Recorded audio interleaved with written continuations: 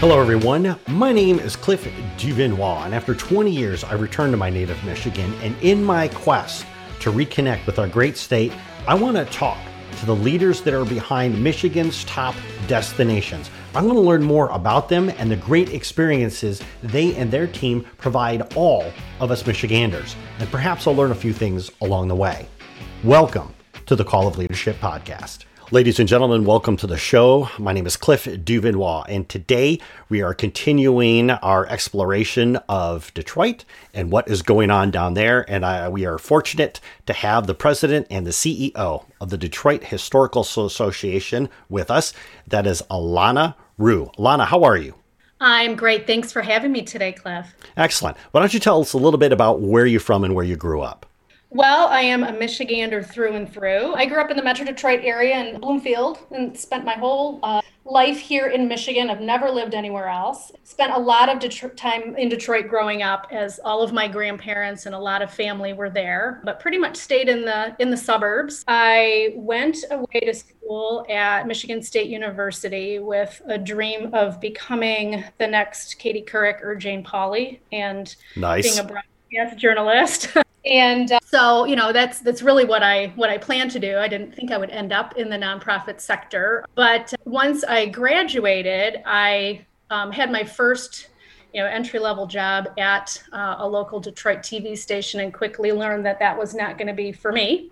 But fortunately, I had the character building experience of having to pay for college myself. And I had gotten a great job in East Lansing working for a company called Phone Bank Systems, who back in the day before telemarketing was as awful as it is now, we did fundraising for nonprofit organizations. And so there's a great couple that own that company, and they gave me some great opportunities to work with clients like public TV and radio. And we raised money to build the Michigan Opera House, work to raise money for the Detroit Zoo, things like that. So when it didn't work out in broadcasting, I thought, well, maybe I'll fall back on that and see if there are any nonprofit jobs to be had. And I was fortunate enough shortly after that to answer a tiny ad in the newspaper. You remember, like we used to do? Yes. For a fundraising assistant at the National Multiple Sclerosis Society. And I ended up spending 21 years at the MS Society and, really was able to learn a lot about nonprofit management during that time. And it's sort of gone on from there. So I know you kind of mentioned this before, getting into broadcasting, and quickly realized that it wasn't from you. And I think, I'd like to go back and just talk about that really quick, because I think that a lot of times in life, people seem to think that they have to know exactly what it is that they have to do before they can move forward, versus just trying something and then maybe realizing that they don't like it. So then you can at least cross that item off the list. No, well, that's so true. I mean, especially when you get a degree in something. And I was one of those rare kids, I think, even back then, who was like, I knew what I wanted to do. So it's kind of funny that I really didn't. And so I had that singular path. I never changed my major. I was going for that. Now, fortunately, 30 plus years later, I think kids have a greater opportunity to have different internships and things like that. But that wasn't as common back then in the 80s. And so yeah, I was, really fortunate, I think, to land when I did at an organization that still let me use those things I went to school for. And I do every day, certainly in my role as a nonprofit leader. But yeah, I agree with you. I think, what do they say? Kids change their major 5 times now, average in college. Yeah, it's something along those lines. And the last statistic that I read was that, the average employee works at a company for 2, maybe 3 years before they move on. Right. Yes. Yeah, I've been fortunate. I've only worked a small handful of places. I actually worked at the MS Society twice. After my first stint there, I left and worked at Henry Ford Health System in their philanthropy department, which was a tremendous experience. And I learned a lot that I wouldn't have if I didn't leave. But then I ended up going back to MS to become the CEO in 2007. And so I've only worked 4 places in my 32-year career or something. Wow, that's something you don't hear a lot. I know. Where I am now is where I'll stay till I retire. Yeah. And you also bring up another good point too. And I want to circle back on this. It was an interview with Scott Adams, the creator of Dilbert. And cool, yeah. He was talking about this concept of skill stacking. So, even if you're doing something that you may not be exactly crazy about, take advantage of the opportunity to learn and get exposed to the new ideas and different ideas, because really when you move on to your next job or your next position, you don't know how that knowledge really is going to impact you going forward. That is absolutely true. Yeah. And so many skills are transferable these days. Whenever, I mean, I'm sure like you do, like ask to talk to young people all the time about careers. And I think that the soft skills are what's most important these days is, your ability to work with people. It's everything is just relational. And regardless of what industry you're in, those things can transfer across the board. So what I want to do is I want to ask you a question, because it sounds like from what you shared before, is you were born just outside of Detroit. We'll just say Detroit. So you were you were born there, you were raised there, you have stayed there. What is it about Detroit that you said you're just basically made your life there? Right. Well, I think a lot of lifelong Metro Detroiters feel the same way. I mean, your roots are here, right? So that's probably the most important thing, having family around. But, especially in the last 15 years or so, I've just been so enamored with Detroit, the city, the gritty city, the comeback city, and being part of that in my current role really kind of, cemented that for me.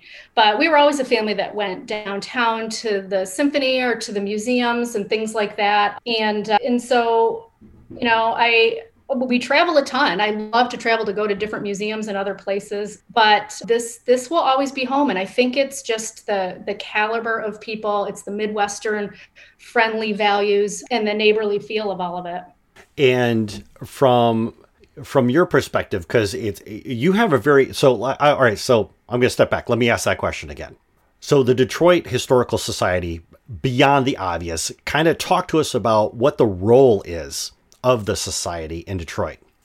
Sure. Well, first, real quick, Cliff, I'll tell you what we do. So my job is to oversee, on behalf of the city, our museums and to care for the artifacts of the city of Detroit. So we run the Detroit Historical Museum, which is on Woodward in Midtown, kitty corner from the DIA and next to the library there. We also run the Dawson Great Lakes Museum, which is on Belle Isle. That's our maritime museum.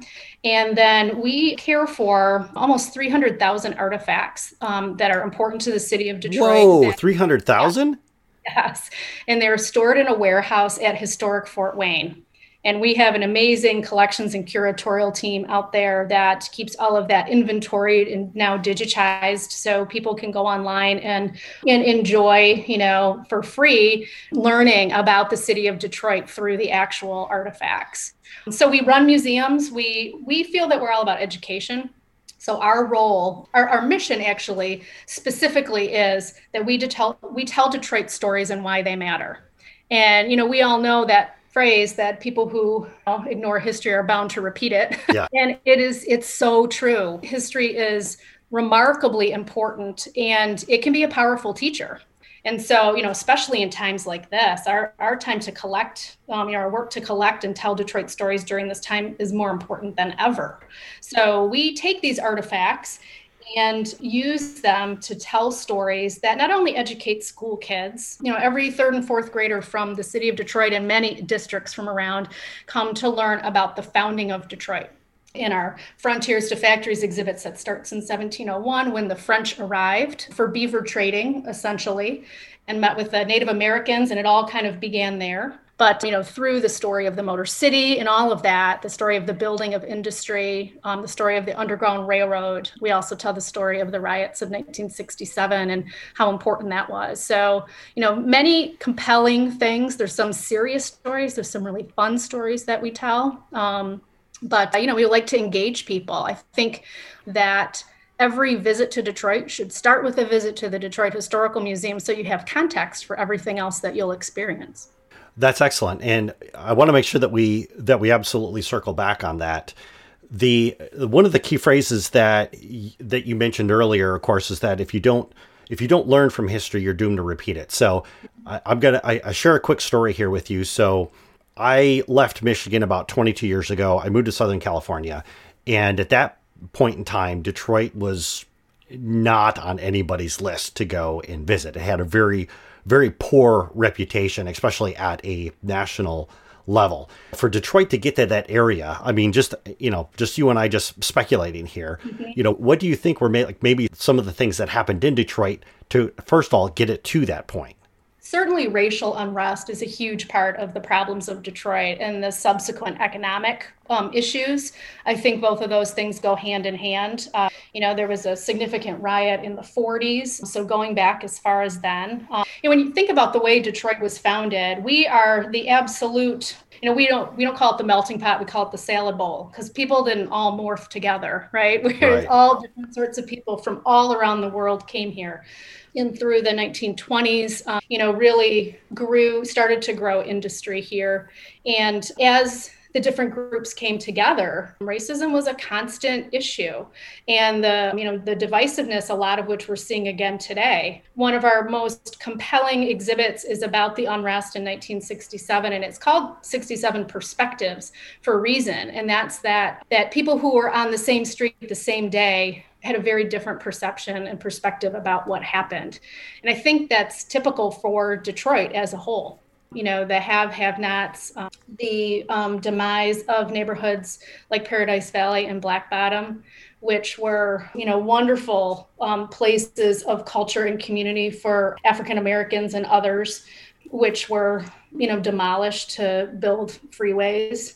It's been a constant, economic and racial battle. So I think that, really back through the 70s and 80s, I think that's probably the time frame that you're thinking about when it was really tough downtown. Yeah. When Coleman Young was mayor, and, a lot of good things were starting to happen then too. The Renaissance Center was built, and, things started to come back, a lot of architectural gems down there and different companies moving in. But it really hasn't been until, the last 20 years or so, I think, that the right investment has been made. But then, I can say in the next breath, the same issues, as wonderful as things are getting in some parts of the city, a lot of the same issues still exist.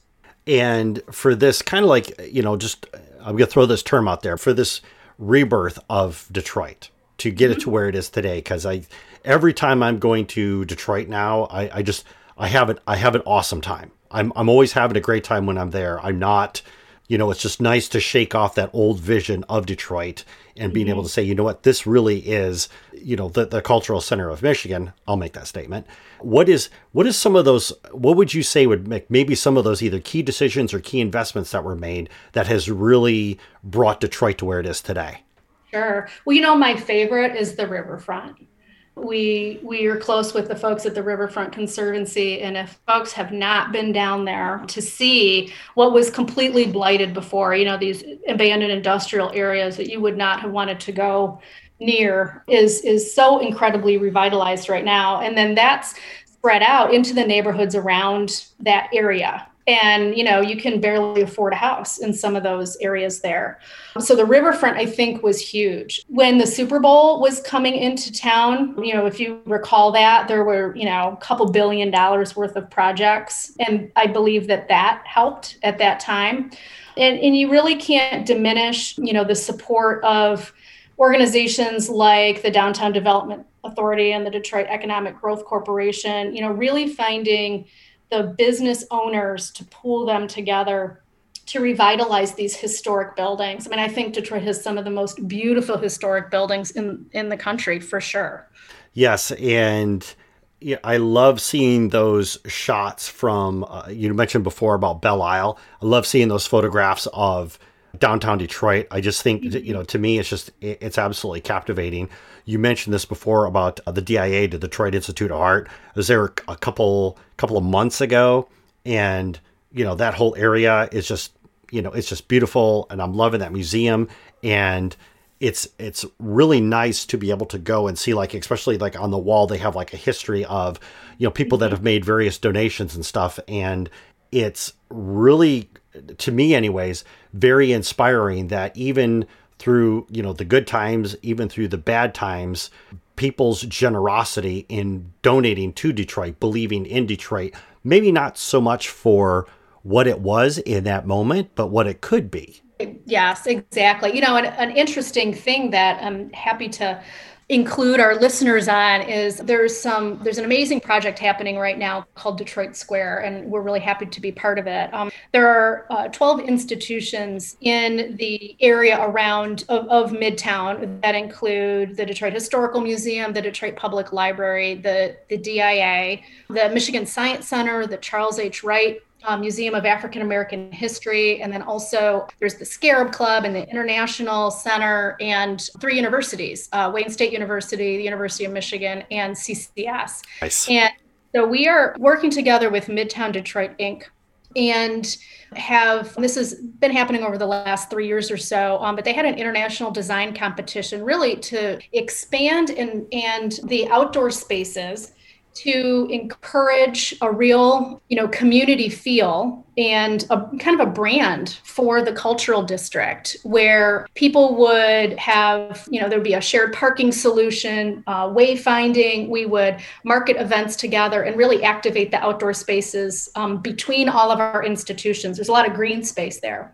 So we have been so excited about what this could mean for us. We're one of the only cities that has a cohesive, at least, physically close group of museums and educational institutions that isn't officially partnering together. So it's such a cool opportunity. And this is something people are going to start to hear a lot about. And I invite everyone to key in on that and come down and visit all of the institutions when we're ready. This will be a long-term project.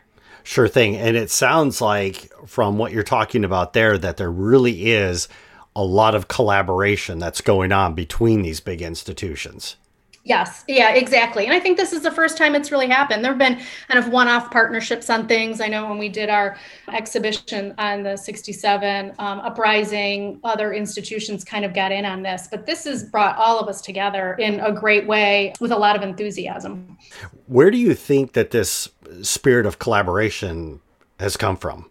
Well, I think there's a few things. One is really the leadership of Sue Mosey, who heads Midtown Detroit Inc., and of the city leadership who are interested in just maximizing what we have here. We have such amazing institutions here. We have a world-class symphony and an opera house. And we have a historical museum and the Motown Museum and one of the best African-American museums in the world. And we're not co-marketing. And so the idea really came from the Detroit Institute of Arts. Their CEO, Salvador Soler Pons, is from Spain, and he was envisioning changing the outside of the DIA to be more of a plaza where people could gather. Interesting. So that's really where that idea started, just with that nugget, and then realizing when they looked out their front door, there were all of these other institutions. And so the organization of Midtown Detroit helped pull all of that together. And it really was much bigger, has become much bigger than I think Salvador ever imagined it would be. Yeah, that's actually pretty cool. And that actually explains a lot of what I saw when I was down there at the DIA. So yeah, I was just, like I said, it's, I'm carrying a perspective that's 20 years out of date. So, to be able to go down there, go to the DIA and kind of like look around and it's just like, I would have never envisioned this being in Detroit, but I'm glad it's here. Right. Well, I think, Cliff, that your story is very, typical of people, that if you grew up around here or you were from out of town and you kind of heard what you heard about it, they used to call Detroit the murder capital of the world. And that's what stuck in people's heads, sort of this gangster kind of mentality. And certainly things are not perfect downtown, but there's a real effort being made right now that's underway. It's going to take a long time, but we're certainly on the right path. So I don't blame you at all. I think it's very natural for, that perception to have stuck in your head. And I'm happy and grateful that you invited me on to talk about it. And I encourage everybody to just come down and check it out. Yeah. And I'll often tell this to people that I don't have a vested interest in being right, and I love to be proved wrong, time and again. I'm one of these weird people that I love to challenge my perceptions. And this is one here, like I said, just going down to Detroit after 20 years and just seeing what was going on. I was like, this is just cool, so it's no problem for me at all to jump in the car and make the 90-minute trek to Detroit and have an absolutely wonderful, wonderful day. Well, good. Well, next time you come down, I'd love to give you a tour of the historical museum too. Done. And hey, let's talk about that museum. Yeah, Yeah. So talk to me about when was the museum actually founded? Who actually had the idea for it? Talk to me a little bit about that. Sure. Well, the Detroit Historical Society was actually founded in 1921. So we are about to celebrate our centennial. Awesome. And it was founded by really a group of local Detroiters. This is typical of museums, that it would be people with some wealth who had, collected the history of their companies. Clarence Burton was really the first one that invited a group of people together at the newly opened Detroit Public Library to have a meeting in December of 1921. To talk about the founding of a historical society. Sometime in the next couple of years, they actually did create a museum. Up till then, they just sort of had their own papers and artifacts. The museum was in Barlam Tower, which is now called Cadillac Tower. Downtown, and it's being refurbished right now. But the museum was on the 23rd floor of Cadillac Tower, and they would herald it as the highest museum in the world. And it was honestly just a couple of little suites that I've seen pictures. There was like a spinning wheel in there, and a lot of paper documents that people could look through. But the Detroit Historical Museum was not built until 1951. So that's when we opened, and there have been several significant renovations, constant changes to exhibitions, absolutely. And, now we're at this point as we are pondering our centennial that we're really realizing that it's time to reimagine the Detroit Historical Museum for the next 100 years of visitors. So it's a pretty weighty proposal. We feel a lot of responsibility around that, but certainly Detroit looks very different in its population and residents than it did when the museum was built in 1951. Yes. So we want to make that, all of our exhibits are reflective of that, and that when Detroiters walk through, they see themselves reflected in our exhibits and in our stories. Yeah, and you bring up a really good point, because as basically a society that is responsible for collecting, more or less recording the history, that is an awesome responsibility to make sure that you're not skewing what it is. Sure. Just capturing what is going on and then letting people draw their own conclusions. Yeah, but also, and making sure at the same time that you're telling both sides of the story. So that, and sometimes that requires telling stories that are hard to tell, that some people might not want us to tell. But it is really incumbent upon museums to do this. And quick story, Cliff, I was fortunate enough to be invited to Dubrovnik, Croatia last fall. Beautiful city. There was an international competition for museums that we were invited to participate in based on the Detroit 67 exhibition.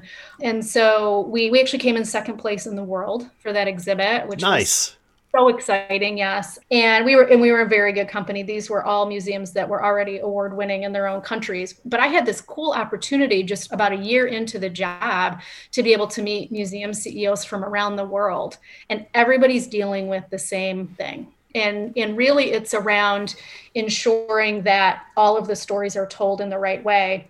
And that requires sometimes editing what is in museums that, was, maybe appropriate at one time, but now, there are stories that are missing. So this has really, come to the forefront for us, and we take it very seriously. So we work with almost 100 different partners from around the city, from all different groups, all of the different ethnic groups that are represented and members of the community, to help us determine going forward what changes need to be made and what new exhibitions do we need to present to people.